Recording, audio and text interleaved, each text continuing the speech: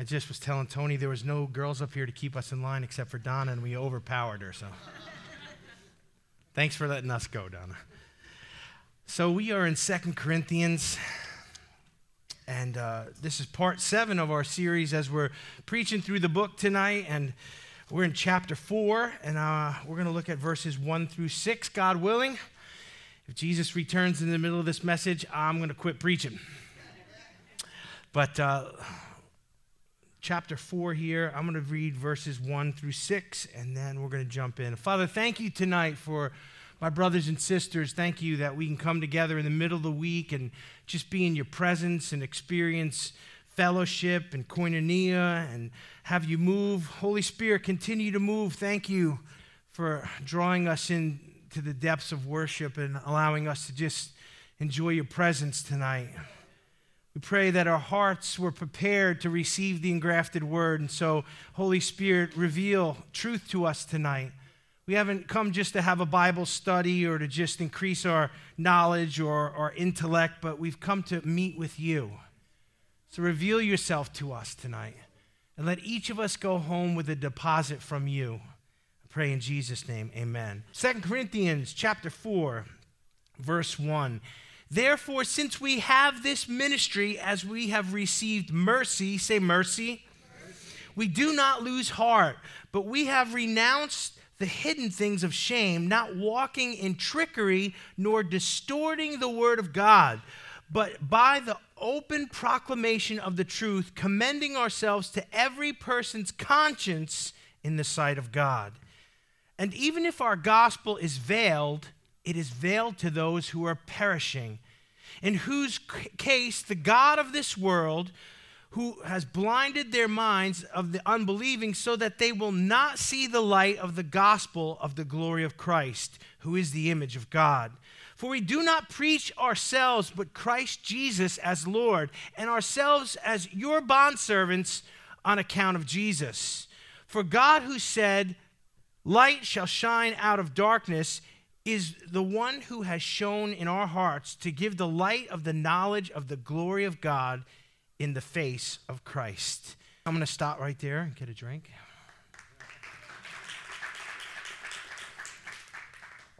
Thank you for the cover. But let's look at those 6 verses tonight. There's so much in there.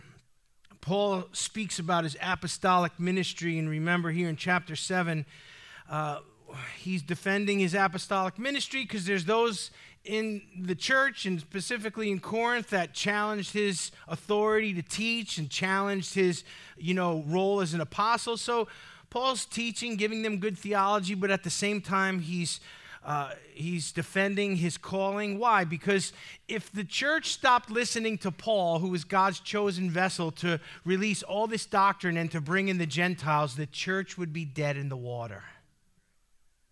Paul was a powerful instrument of God, and so he was attacked, and so there were those who tried to marginalize him, but he humbly defends himself, not for his own ego, but for the sake of the church and for the sake of Christ. And his divine calling to preach the gospel to the Jew first and then to the Gentiles is established over and over again. Now, in hindsight, as we see that Paul's written 2/3 of the New Testament, there's no question about who he is and what his role is as a pillar in the early church. But in that day, there was. And so that's why you see some of the language in here and some of the things that you might miss, you need to pick up on because realize what Paul's doing.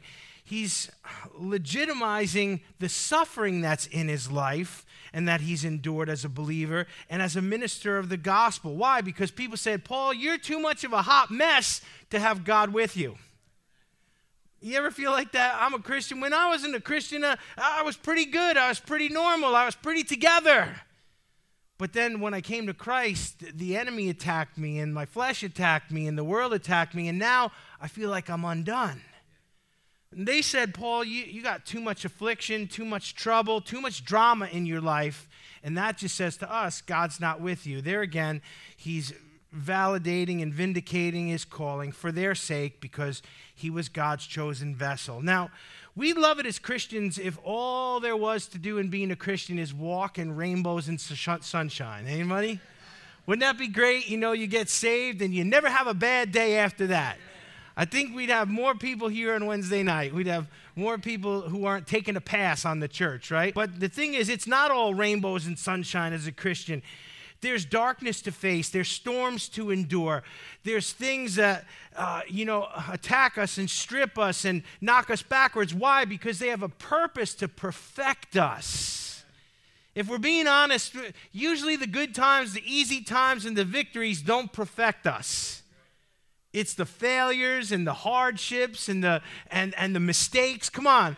How many will just say amen that I learned more from mistakes and from hardship? I remember when I was in school, I went to Catholic school in the Bronx, and I was petrified of the nuns there. I was little. They were big. They looked like refrigerators. They were just... And man, I learned best when I was scared. You know, sometimes if you had a teacher who was your buddy, your pal, you're laughing around with it, the class would get out of control. And so, unfortunately, our human nature dictates that, there is some hardship to face. Why? Because that's where our mettle is tested, that's where we're proven, and that's where we grow the most.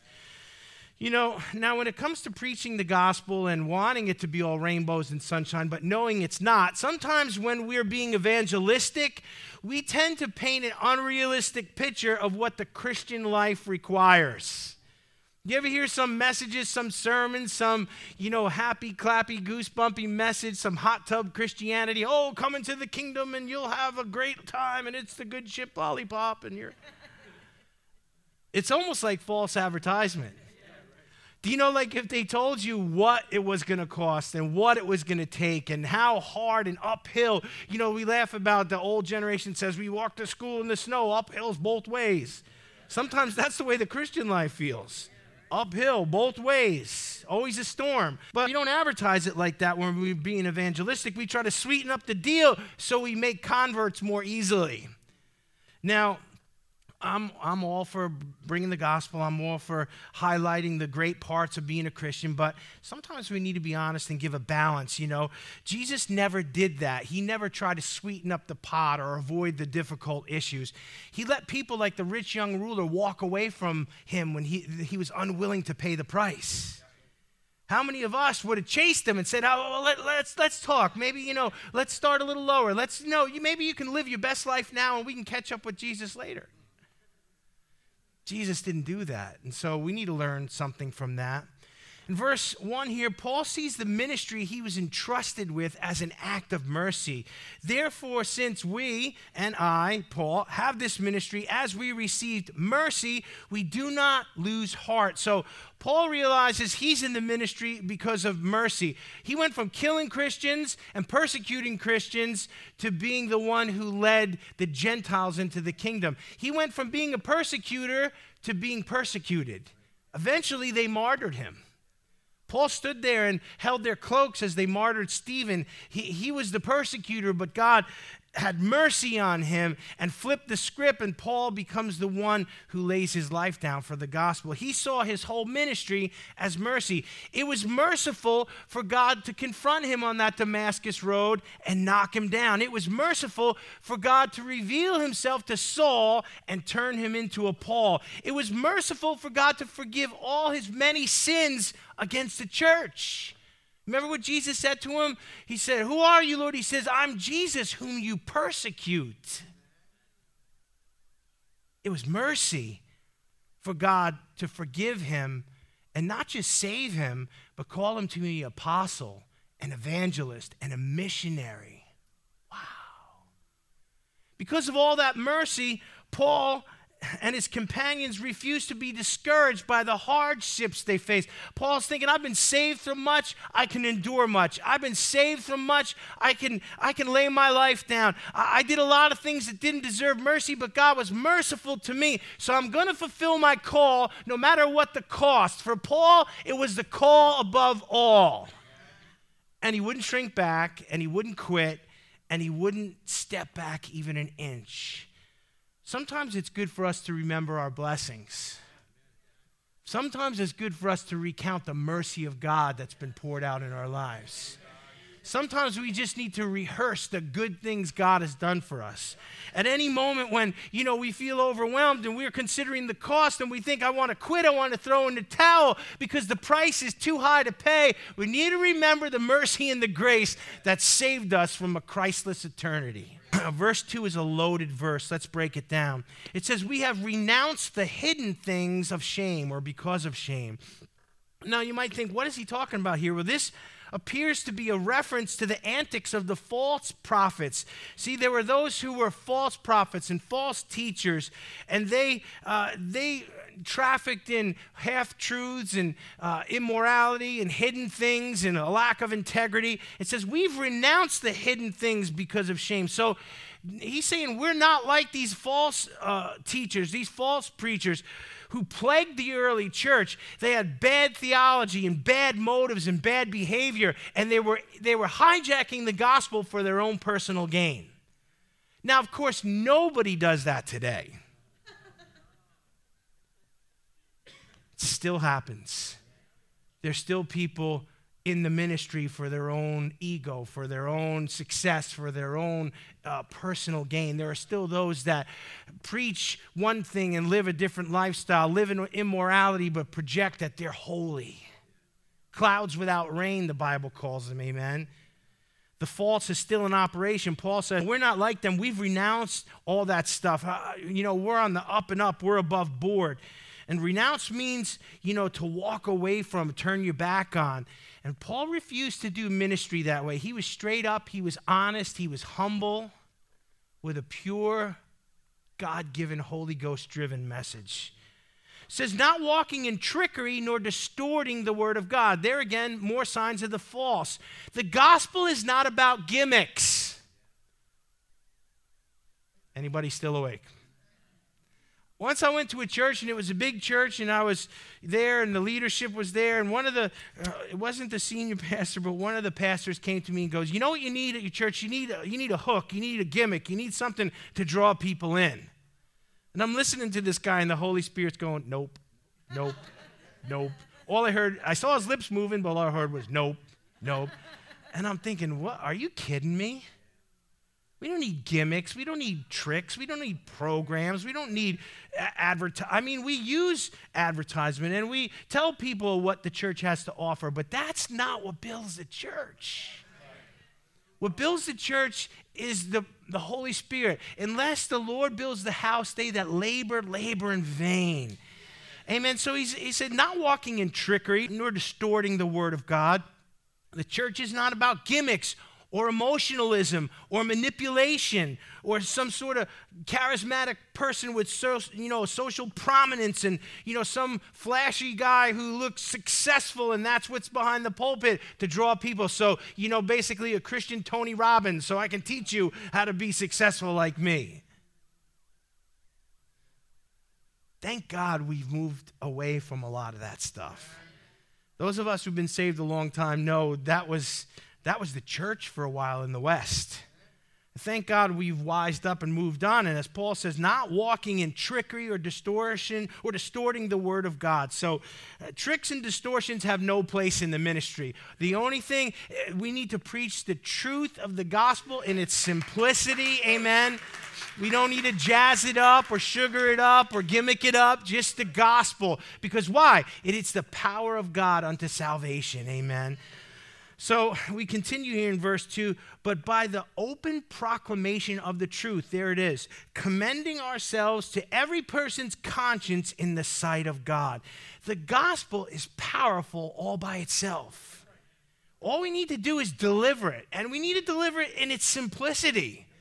We don't need to make it complicated. Do you know, the gospel, Jesus died, he rose again on the third day. He's alive forevermore, and whosoever will call upon the name of the Lord will be saved. If you confess with your mouth and believe in your heart that Jesus rose from the dead, you'll be saved. That's simple, right? We don't need to muddy it up. We don't need to add things to it. We don't need to put our denominational spin on it. We don't need to, add. No.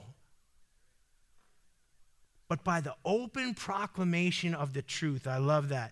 What happens when you just openly proclaim the simplicity of the gospel and the truth of the gospel, commending ourselves to every person's conscience. You see, we are doing the work of the kingdom, the work of the ministry when we give the gospel in its simplicity. Why? Because it has the power to convict the lost. Commending ourselves to everyone's conscience. You know, people say a lot of things that fall to the ground and people walk away and they're not touched, they're not convicted, they're not motivated. But listen, when we speak the word of God in simplicity, people are going to walk away chewing on what we said, thinking about what we said, tossing and turning at night, wrestling with the conviction that the word and the truth brought to their lives. Don't you want your words to have power? Don't you want your life to have impact? Keep it simple, stupid. It's a little acronym there that people use in a lot of venues, but it's good for Christians too. So no pretense, no distortion, just the simple truth, and it'll convict sinners' hearts. Verses 3 and 4 point out a possible reason why the gospel doesn't have much of an effect on certain individuals. Listen to this. Even if our gospel is veiled, say veiled. It is veiled to those who are perishing, in whose case the God, little g, of this world has blinded the minds of the unbelieving so that they will not see the light of the gospel of the glory of Christ, who is the image of God. Let's take a look at those two verses there. It's pointing out the reason why, you could preach to some people and they're like a sponge and they soak it right up. They get it right away. They're excited and they say, I want to accept Jesus. How many have enjoyed situations like that, right? And then there's other people, you could preach to you blue in the face. You could give them all the theology. You could give them the best illustrations. You could preach a theological masterpiece to them. And they're just like, nope, don't want it, ain't interested. Those people that are just ripe and ready and just, receive just the simplicity of the gospel, they're what we call in Christianity low-hanging fruit. And they're just ripe and ready. If you've ever been around a fruit tree and the fruit's real ripe, whether it's a peach or an apple, if you just put your hand under it and touch it and it's ripe, it falls off in your hand. Man, those are the kind of people I like to bring the gospel to, amen? And then there's some that you got to saw the branch off to get the fruit off the tree. So there are others that no matter how persuasive or how skillful you present the gospel in its simplicity, they won't believe. And verse 3 gives us the reason why those people are so hard and spiritually blind in unbelief. It says here, and even if our gospel is veiled, there it is, veiled. It's veiled to those who are perishing. Now, that word veil, we understand that word because we know brides wear veils. How many have been to a wedding and you see the bride? She's all beautiful. She's coming down the aisle. She's got a veil on her face. Anyone ever been to a wedding? Anyone seen pictures? Okay, so we get that word veil, and we understand it. And it says that the gospel is veiled to those who are perishing. What's the purpose of a veil? A veil covers something. It obscures something from plain sight. Now, a bride wears a veil to cover herself up from the groom and the wedding guests and make that moment where she's unveiled before the groom and the guests and God a really exciting moment. That's what it is. It's like, there should be like, the veil comes up, ta-da. So the veil was to cover, to obscure. Now, unbelievers in their stubbornness are veiled. What? The gospel is covered to them. It's obscured to them. They can't see the good news that's in plain view. So they'll never be able to accept the truth. Why? Because they're veiled and the gospel is obscured to them by their stubbornness and unbelief. That's why some people are harder, to reach than others, because the person who doesn't have the veil on and doesn't have a hard heart and doesn't have an attitude towards the gospel and doesn't have an agenda, they just need to see the truth and they'll respond to it. But it's that veil. If you're preaching to people, if you're trying to reach family members, neighbors, coworkers, and you're not getting through, pray that God unveils and opens their eyes, that they would be able to see the truth. Notice that unbelief is a fatal condition. Look what it says here. The gospel is veiled to those who are perishing. Unbelief is not just a cute little thing. It's not just a difference of opinion. It's not just, well, to each his own. No, when we are, unbelieving and stubborn and resistant to the things of God, it's a sign that we're perishing, we're dying. And this is what we've got to see about people who, are resisting the gospel. It's, not that they're just trying being difficult. They just can't see because they're spiritually blind. And it's killing them. And we need to have compassion for them. Amen. All right, verse 4. In whose case the God of this world, who has blinded their minds of the unbelieving, so that they will not see the light of the gospel of the glory of Christ, who is the image of God. So in verse 4, Paul tells us exactly who's behind the spiritual blindness that plagues the unbeliever. It's 100% the devil, the enemy of our soul. Paul refers to him here as the God of this world, and I made an emphasis, little g. He's the little g. He's not God. He's just a falsehood. He's a knockoff. He's like the watch you get on Delancey Street. He's not real. So he's the God of this world, though. Now, the devil snares unbelievers by attacking and clouding their minds. Do you see that? The God of this world has what? Blinded the minds of the unbelieving. And I want you to get this here. The devil keeps the lost in darkness by just confusing their minds. Do you ever talk to an unbeliever who didn't want to believe, and they can come up with the wildest, craziest excuses and interpretations of Scripture? They'll pull a scripture out of the Old Testament, some obscure thing out of Leviticus, and have a giant opinion on it, and this is why I don't want to serve God. And you're like, what is wrong with you? Their minds are twisted. Because the enemy's twisted it. And he's deceived them, amen? That's why, these situations, we need to get on our knees and pray. Prayer breaks the deception. Prayer breaks down the walls. Prayer strips away the veil so that truth can be seen, amen? I think there's a lot of people who are not yet in the kingdom because the people of God are not praying enough. We're busy doing everything else. If we had to write down on a little card with our name on it how many hours we spent praying for the lost this week, and then we would put them up on the overhead, see, that's where, we're going to be embarrassed. But the enemy keeps the lost in the dark, and he confuses their minds, so they will not see the light of the gospel. That's what it is. They can't see the light because they're in the dark, and they refuse to see the light because they like that veil that's over their eyes. Verse 5 is a great reminder to every Christian, every minister, and every ministry.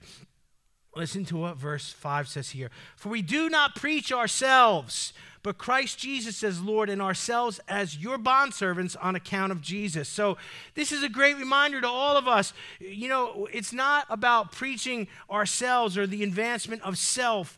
There's honestly zero room in Christianity and zero room in the ministry for self-promotion. I got to tell you something. The church these days, and it's always been like this, but I think in the Laodicean period of the church, it's the worst I've ever seen. There are so many self-promoters in the church, it's really obnoxious. And there's really zero room for that in the ministry. We're not to promote ourselves. We're not to promote, if a believer preaches a sermon or starts a ministry or does a teaching or writes a book or uses a spiritual gift so that they can get noticed and they can elevate themselves, their motive is 100% wrong, period. It's wrong. Self-promoters. People say, do this and do that and do a commercial. And people have told me, write a book and do this. God didn't tell me to do that. Why am I going to do that? To promote myself? That's a wrong attitude. I'm not going to waste my time and energy doing that. Yet there are multitudes who are willing to do that. And really, it's an offense to God. Why? Because that's not what we're trying to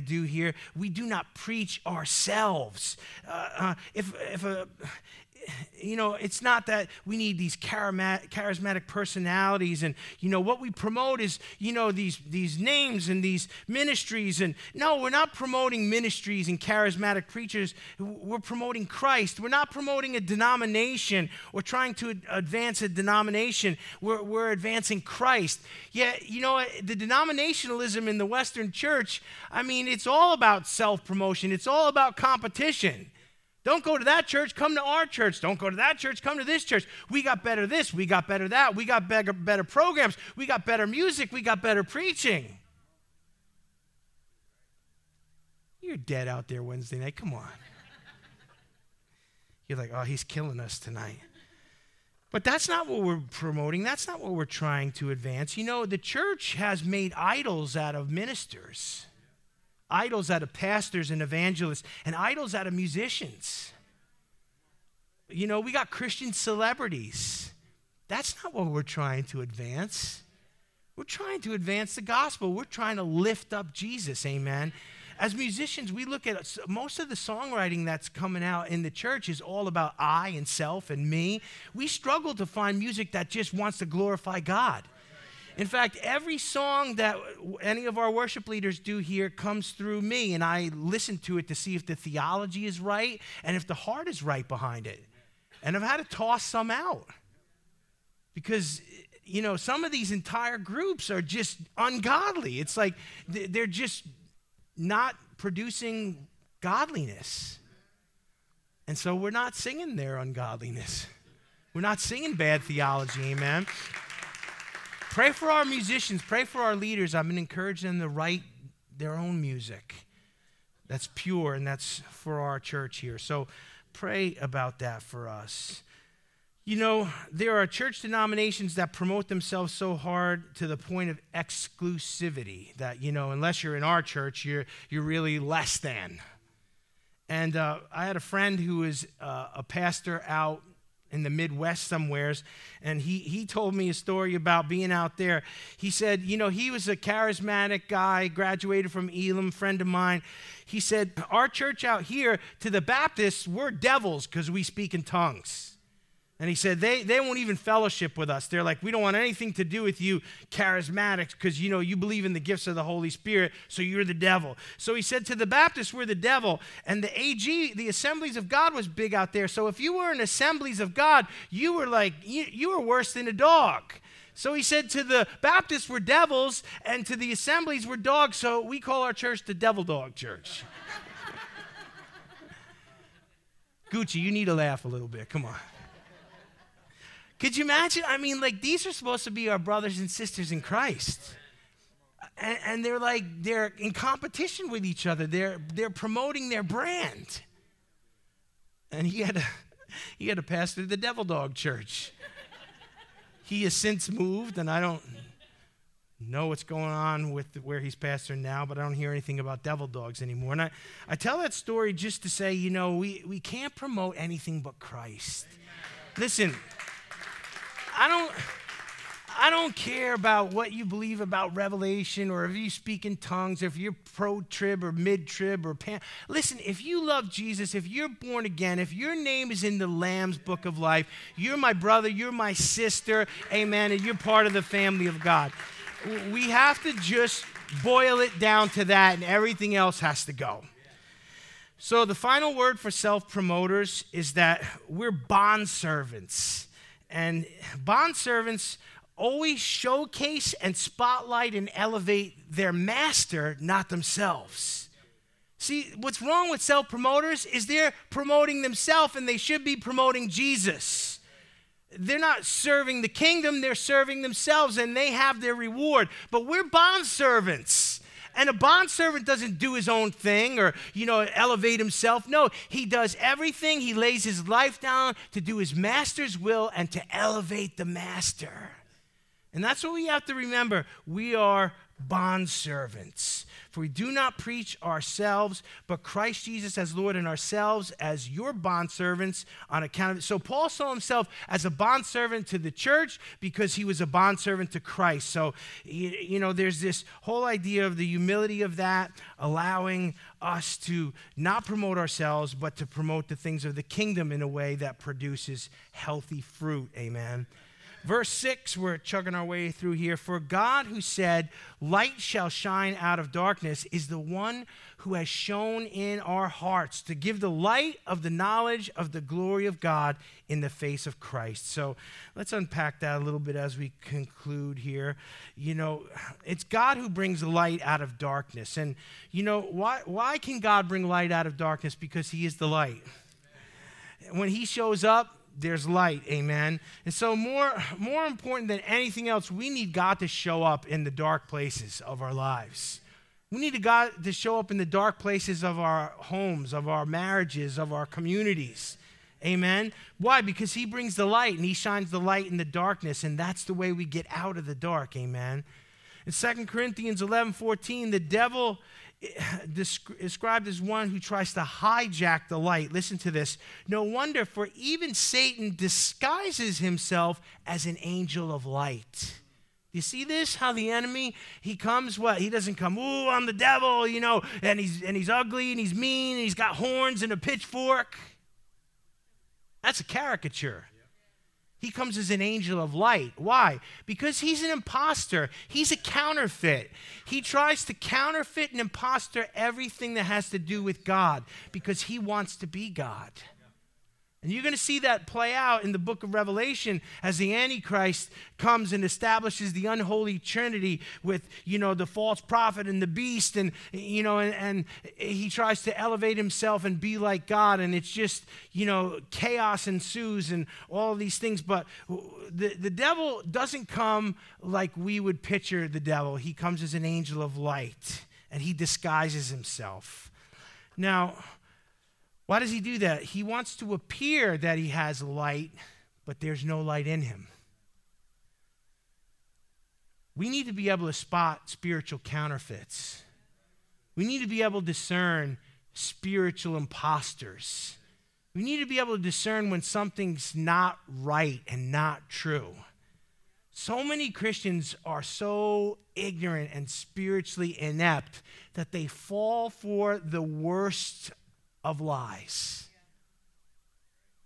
I don't want to start riffing on what that stuff entails, but Christians can't even agree on abortion or on same-sex marriage or on gender.